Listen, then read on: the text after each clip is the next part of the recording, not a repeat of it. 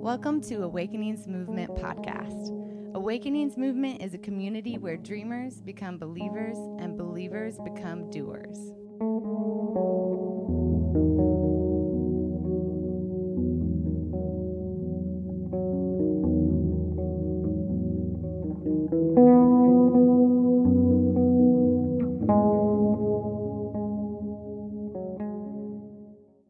Second Corinthians chapter 3, verse 16.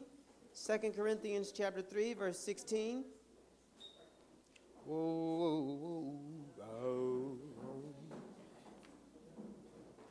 Okay, today there will be moments of listening and sharing.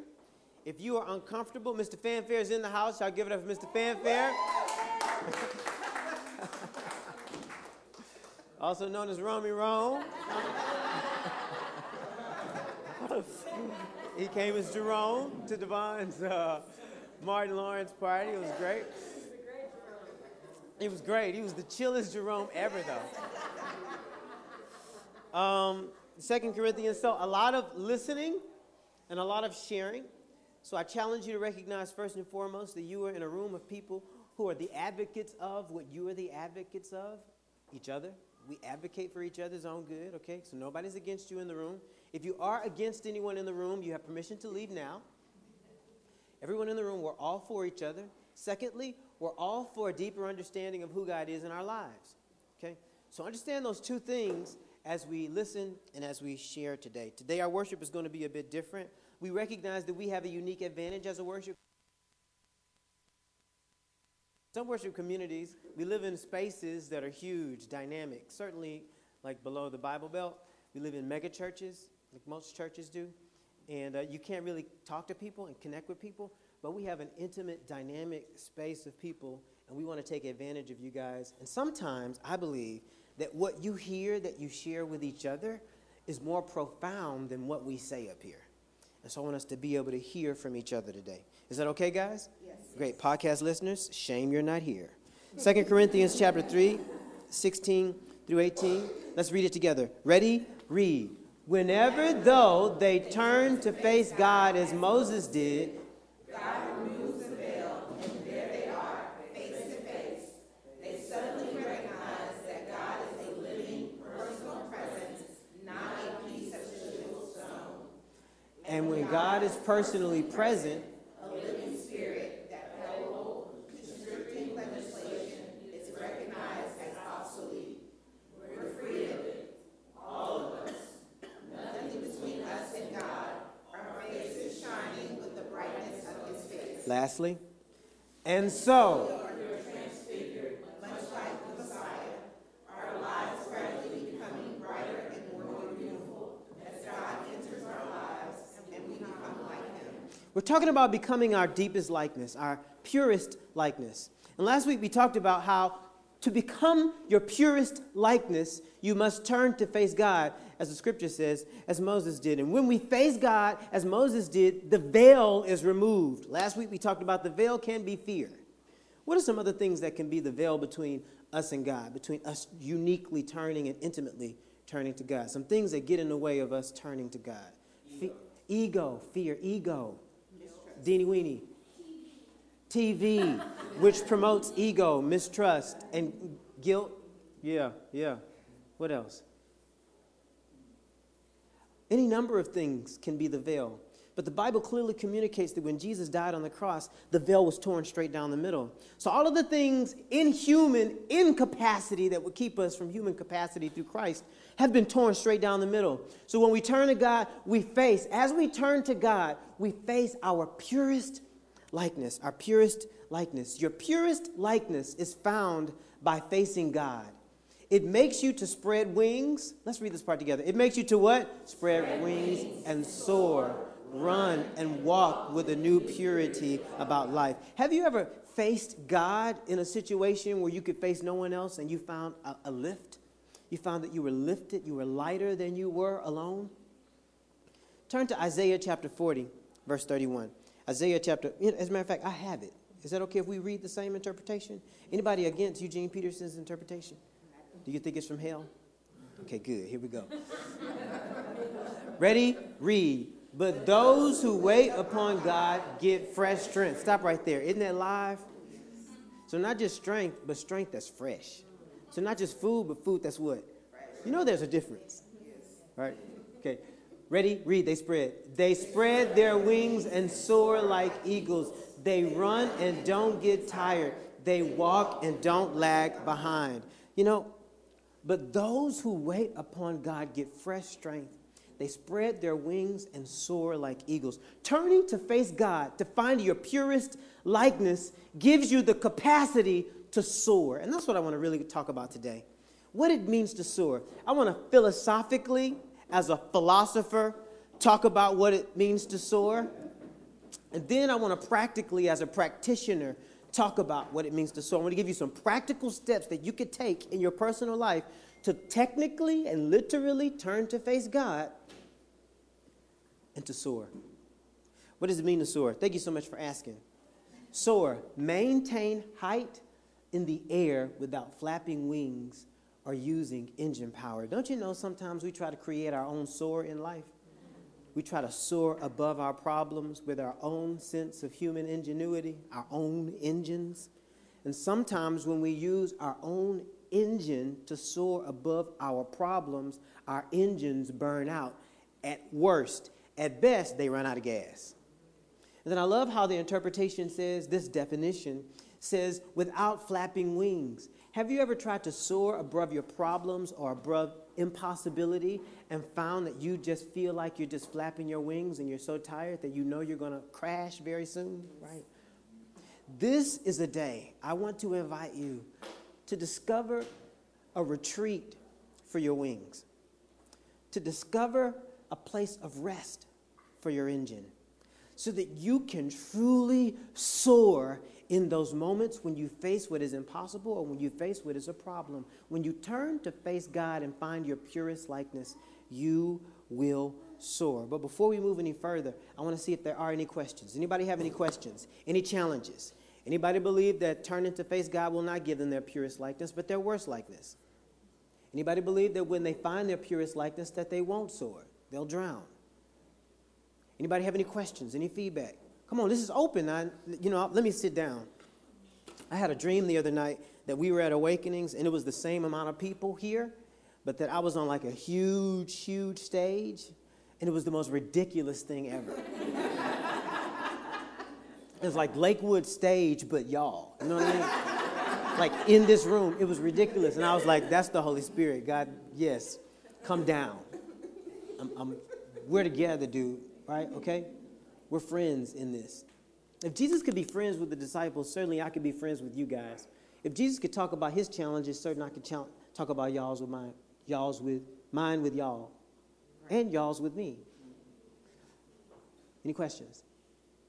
Okay, so no questions mean that you guys are ready. You ready, right? I'm ready. Okay, so let's do this. Born in the womb and living in a box. We have the unique privilege as folklorists of recording the narrative and the passion and the possibility of a guy whose name is Robert Hodge. Y'all give it up for Robert Hodge. I love this picture. I've never seen this smile on Robert's face. That's like, dude, that's a hearty smile right there. That's like unabashed, like absolutely no cool smile. You know? Nikita, you see this smile all the time, but we don't see it often. Look at his face right there, look. No. He's like, no, never again. Never again. That's just for the Chronicle, baby. This was a photo featured in the Chronicle. But what I love about Rob is how he, as an artist, takes his artwork into the community, particularly spaces that are dilapidated, specifically on a corner where crime and murder was at its highest among other corners in the city. And he takes these dilapidated spaces and turns them into beauty boxes.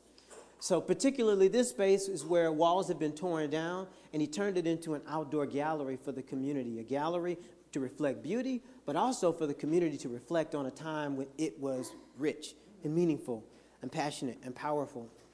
And this is another picture of it. And so if you could see, like this is some kind of plastic covering over this table so that rain, sleet, or snow, the community can come and experience this beauty box. And then throughout the month, he had different performances, and he played movies, and there were talks, there were lectures out here. This dude turned what was a box into a womb for creativity. And so while we were featuring his story, we were interviewing him the other day because Robert Hodge is going to be featured in the next Folklore Films Festival,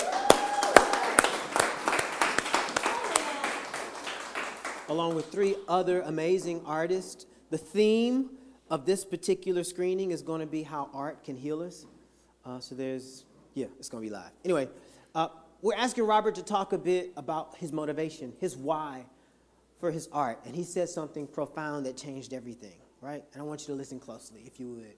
He said, we wake up on a box, in boxes, in a box that we call a bed, a room, and a house. He said, we get in a box that we call a car, and we drive to a building that is a box, and then we get in a box that we call an elevator, and we take it up to some floor that is a box, and then we sit down in a cubicle that is a what? Box. He said, we live our lives boxed in. He said, but I want to be the kind of artist that can move in and out of different genres and mediums of art so that I can never be what? Boxed in. Because I was not born to live in a box. And I thought more about that, man. That quote has been haunting me. And I want to ask you, dude, could you talk a bit more about that, if you don't mind? Like this whole anti-box living? Just say anything about that. I'm just a person of organic living. And when we think about who we are and what we want to grow to be, people always put us in boxes, not only strangers, but our family members, like when we grow to a different place in life. And because all we know, all we exist in is boxes, so it's hard to get out the mentality of being open with everything in life. And so that just came from me being frustrated when I had this corporate job. And I was like, man, I ain't working myself to death. Man. I'm in these boxes and existing with people that I don't want to do anymore. And so that's how they came about. It's just simply just looking at the world at a different perspective. And that perspective is like, I don't truly know who you are, man. You're multi-layered. You got a lot of things in you that I probably didn't see only one level of. So when that person is expressing that, you have to let them do that and just kind of be open with it. Or you don't have to be, but that's the way it would be great if people were. Because Right. everybody has these different things they're aspiring to, or they're scared to go to the next level. They want to try something new. And it's only because they exist in a box that they're good in, and people tell them you belong in that box. And so... So you could be good in a box, but never great in your own life. Exactly. Sure. And that's what we're talking about, what it means to truly soar above the boxes, right? I want to begin, though, with one particular box that keeps us from living most meaningfully. That box is not corporate America. That box is not society. That box, my friends, is the mind. Don't you know that your mind creates boxes for how life should be and for where people should be in your life that in no way connects to what God intends for your life? We walk around and we create boxes or frameworks for how life is, but it may be that your mind is just trying to do its job to create life to be more efficiently, but maybe your soul needs to speak louder. I truly believe that in the 21st century, we have allowed what should whisper to yell and what should yell to whisper. And one of the things that's yelling that should whisper more is the mind. Our minds are out of control, my friends, totally out of control. And we let our minds speak louder than our hearts far more often than we should. Your heart is screaming for the attention that you should bring to beauty in the world, but we are allowing our minds to scream to create boxes around our potential.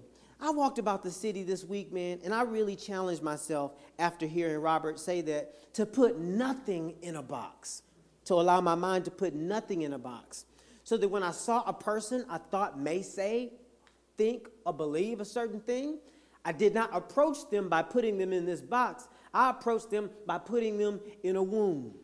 I said, you know what? We were born in wombs, yet we have approached life like it's a box. Think about a womb. A womb is amorphic. Danielle has a baby in her womb right now. Anybody else got a baby in their womb right now? Oh, I'm sorry. Charles has a... No. He had to double check. No, he's pretty sure there's not a baby in there. But babies in the womb are suspended by embryonic fluid to create and to promote the best space in which they can what? Grow. If God created a box as a womb, can you imagine the limitation of growth possible? So think about the life that you are creating every day, the womb, which is the mind, that you are creating for your life all day, every day. Is your womb of a mind more like a box or more like a womb?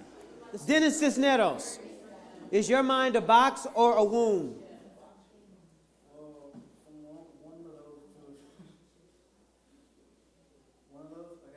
Yeah, choose. Well, see, that's me. Choose right now. That boy's like, it's a box womb. You don't have to choose. You don't have to choose. Does anybody know whether or not they're yes? I was telling Brittany Baker that my mind is an organized system of boxes that no one can escape. It's a series of boxes. Concentric boxes, yes. Boxes. Anybody else? Yes.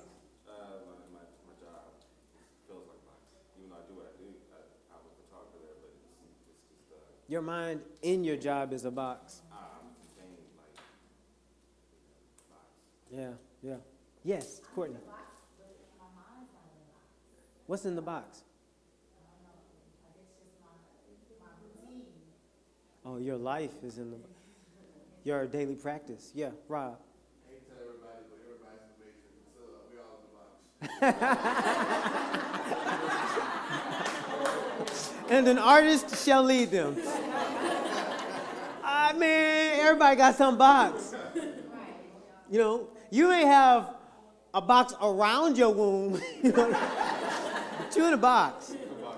But the Bible promises us that if we wait on God, and waiting on God is not just a waiting like, twiddling our thumbs way. It means to serve God, to wait on God like you wait on a person who's in a restaurant, right? If you wait on God, if you serve God with your thinking, if you think more about what you like around you that God loves, you will find your purest likeness. And when you do, what was a box becomes a womb, and what was once constraining can now create.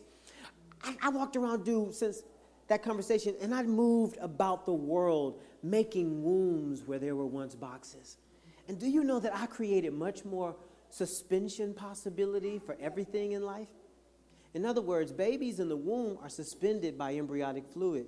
Don't you know that your life, when we turn to God and when we wait on Him and when we live life like Him, our lives can be suspended by the Holy Spirit that allows everything to be much more creative and less constraining.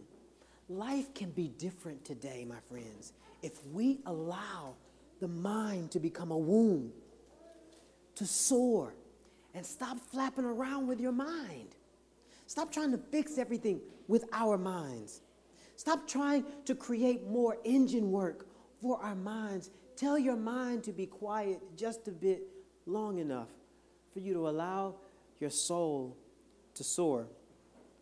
So there's this guy, and he brought about this revelatory experience for me, and it's called claustrophobia. And I call this movement in our talk soul, which is the purest likeness, your purest likeness, claustrophobia in a small mind.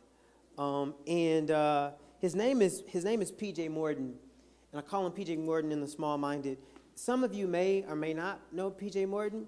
But P.J. Morton is the only black dude in Maroon 5 who looks like he was photoshopped in. And everybody's like, where'd the black dude come from? It was like that episode of Saturday Night Live when Eddie Murphy was a member of the Beatles. Y'all remember that? P.J. Morton is one of my favorite musical artists. P.J. Morton is the son of a preacher in New Orleans. He's a big-time preacher. P.J. Morton has chosen to pursue his creativity. He has not chosen to box his theology in the church. He believes that how he plays and what he plays, if it be pure music, is a way of ministering to the world without dogma.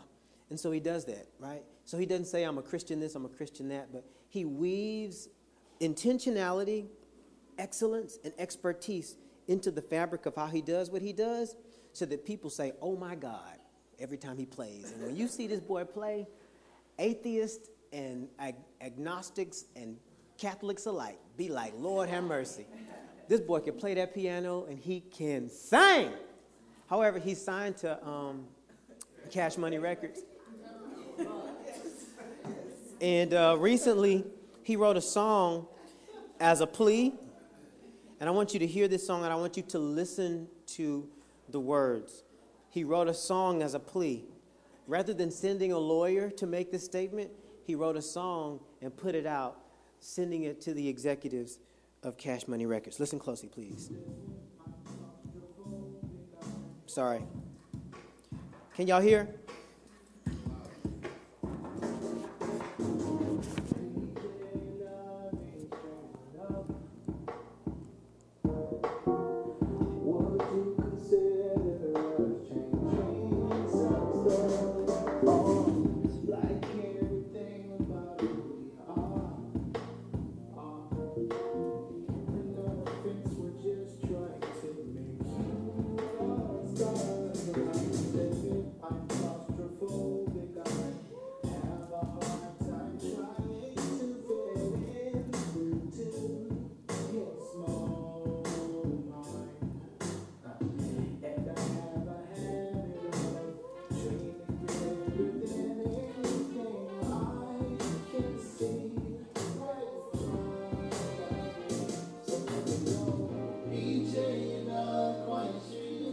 You're not quite street enough.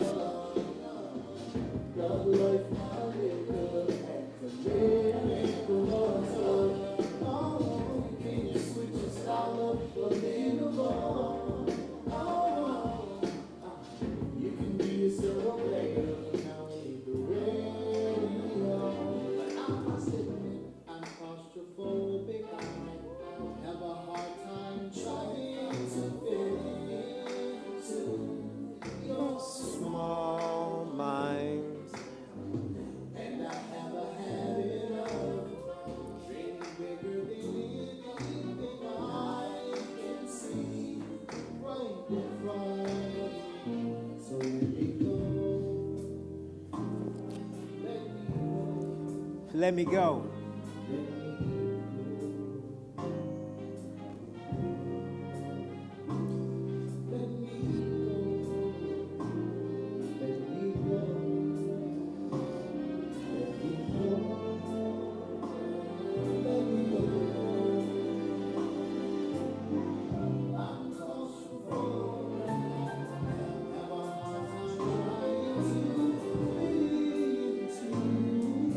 Small mind.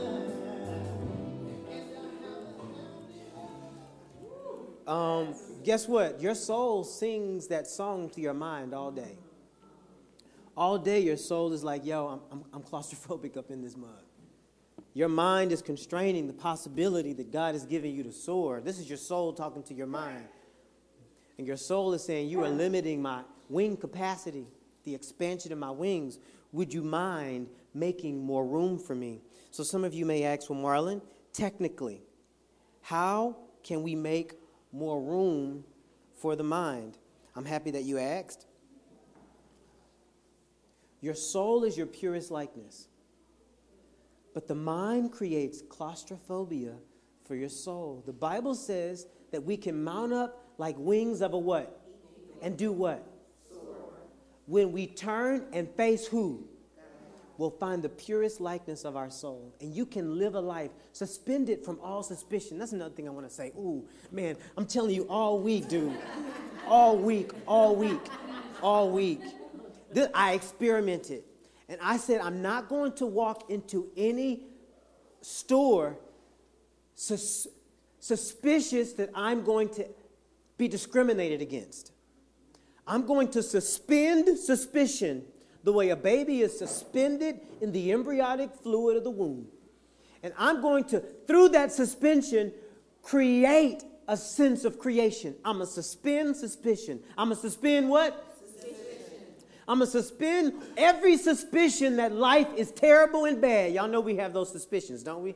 I gather, I guess life is horrible. You know what I mean? And if you have that suspicion, your suspicion becomes a box that binds the creativity of your soul. I suspended that suspension. I have had many more creative experiences. God has given birth to so much more stuff this week, y'all, because I chose to soar. And to soar means to suspend suspicion that life is bad, just long enough for God to create something out of your life. Soul, the purest likeness, is claustrophobic. Danielle's going to pass out some papers, and Danielle's going to walk you through a psychological article that we've been using as a thread woven into the fabric of this experience. Because if we are to truly soar in the soul, what's keeping the soul from spreading its wings? The box of the what? The box of the what? Mind. The box of the mind. If we are to live out that Isaiah scripture and truly soar, we must soar above the suspicion that life is bad to explore the possibility of who God is. Good. This is a great question. Yes, Michelle. So in walking that way, did you find that you had more words to say or less? Do you know what I mean? You know what I found? I found that I did not have to flap around with my words. I found that I could soar. Because you know what I used to think? I used to think that this was soaring. Like, ooh, I want to soar above all of I just want to just spread my wings and fly away, right? I don't want to spread my wings and fly away anymore. That's not scriptural. The Bible says that when we are our purest likeness, we will what? Soar. Baby, this is soaring right here. So if my words be my limbs, sometimes we think this is what we got to do, to soar above suspicion. But no, it means this. It means using fewer words. Before we move into this, some of you may have heard me on the radio this morning, and when I first got the invitation to go on the radio, Marcus, I said, who's going to be on the show? Of course, you guys know Marcus is a beautiful atheist. He's a powerful, beautiful atheist. I love Marcus Davis. He's an almost but not quite atheist. And then there's Dr. Penn, who's also another beautiful. I said, Marcus, dude, I really don't feel like it, man. I have so much to do. You guys are really good at talking about who God isn't, but I have so much to do for God. I really don't have time. He's like, please, man. He's like, please, come on, let's just fight for a little bit. I was like, man, I'm not going to fight. I'm not going to fight on the radio. I'm not going to do it, dude. Some of you may or may not know this, but Dr. Penn was the person who invited me to speak at St. John's on the panel, which is where I first got connected with Bun B, on the panel with Dr. Freeman, where I ended up cussing on the stage. But JR was there. He was so embarrassed. Oh, JJ, oh. No, see, JJ, look, the point was that Jesus, you see? So anyway, I told Dr. Penn I would be on that panel if he gave me an opportunity just to have lunch with him, because Dr. Penn at one point was a pastor and has now become an agnostic. And I was like, dude, I really believe that the message of Jesus has unique potential in your life. He's like, whatever. He's like, let's just have lunch. We had lunch, and we had a great conversation. So anyway, fast forward to last week when Marcus said, would you be on the show? I said, no. I said, but dude, I'm not going to fight. I was like, I'm not going to be against anybody on the show. I'm only going to talk about what I'm for. He's like, all right, you're going to get ate up. You know that, right? I was like, oh, well. He's like, is Penn ready for you, man? I was like, okay. So when I got on the show, I got ate up. After the show, Marcus was like, you notice how I gave Dr. Penn the first and the last word, right? I was like, yeah. I was like, I did notice that. He's like, yeah, man, you got ate up. I was like, I didn't. I said, because I chose to soar above the suspicion that you guys wanted to eat me up. I uniquely believe that you guys wanted me there because you too believe that there is something missing from your life or from the conversation if me or the message of Jesus isn't there. Whether you resist it or not does not negate the fact that you thought that something was missing, because you could have had that conversation without me. But you knew that something was missing, and I didn't have to prove it to you. You see, my friends, we can soar above suspicion. But let me tell you how I did that before, Danielle. Before I got on the show, I had a conversation with myself, which is where we move into, technically, Marlon, how do I soar and spread my wings beyond the box in my mind? I said, Marlon, first and foremost, you've done this before. You're not going to die when you get ate up, you know, because y'all know I love to argue. And I was like, Lord, please let me get on. I can eat these boys up. You said what? Oh, they kept out. It was tasty, man. I was like,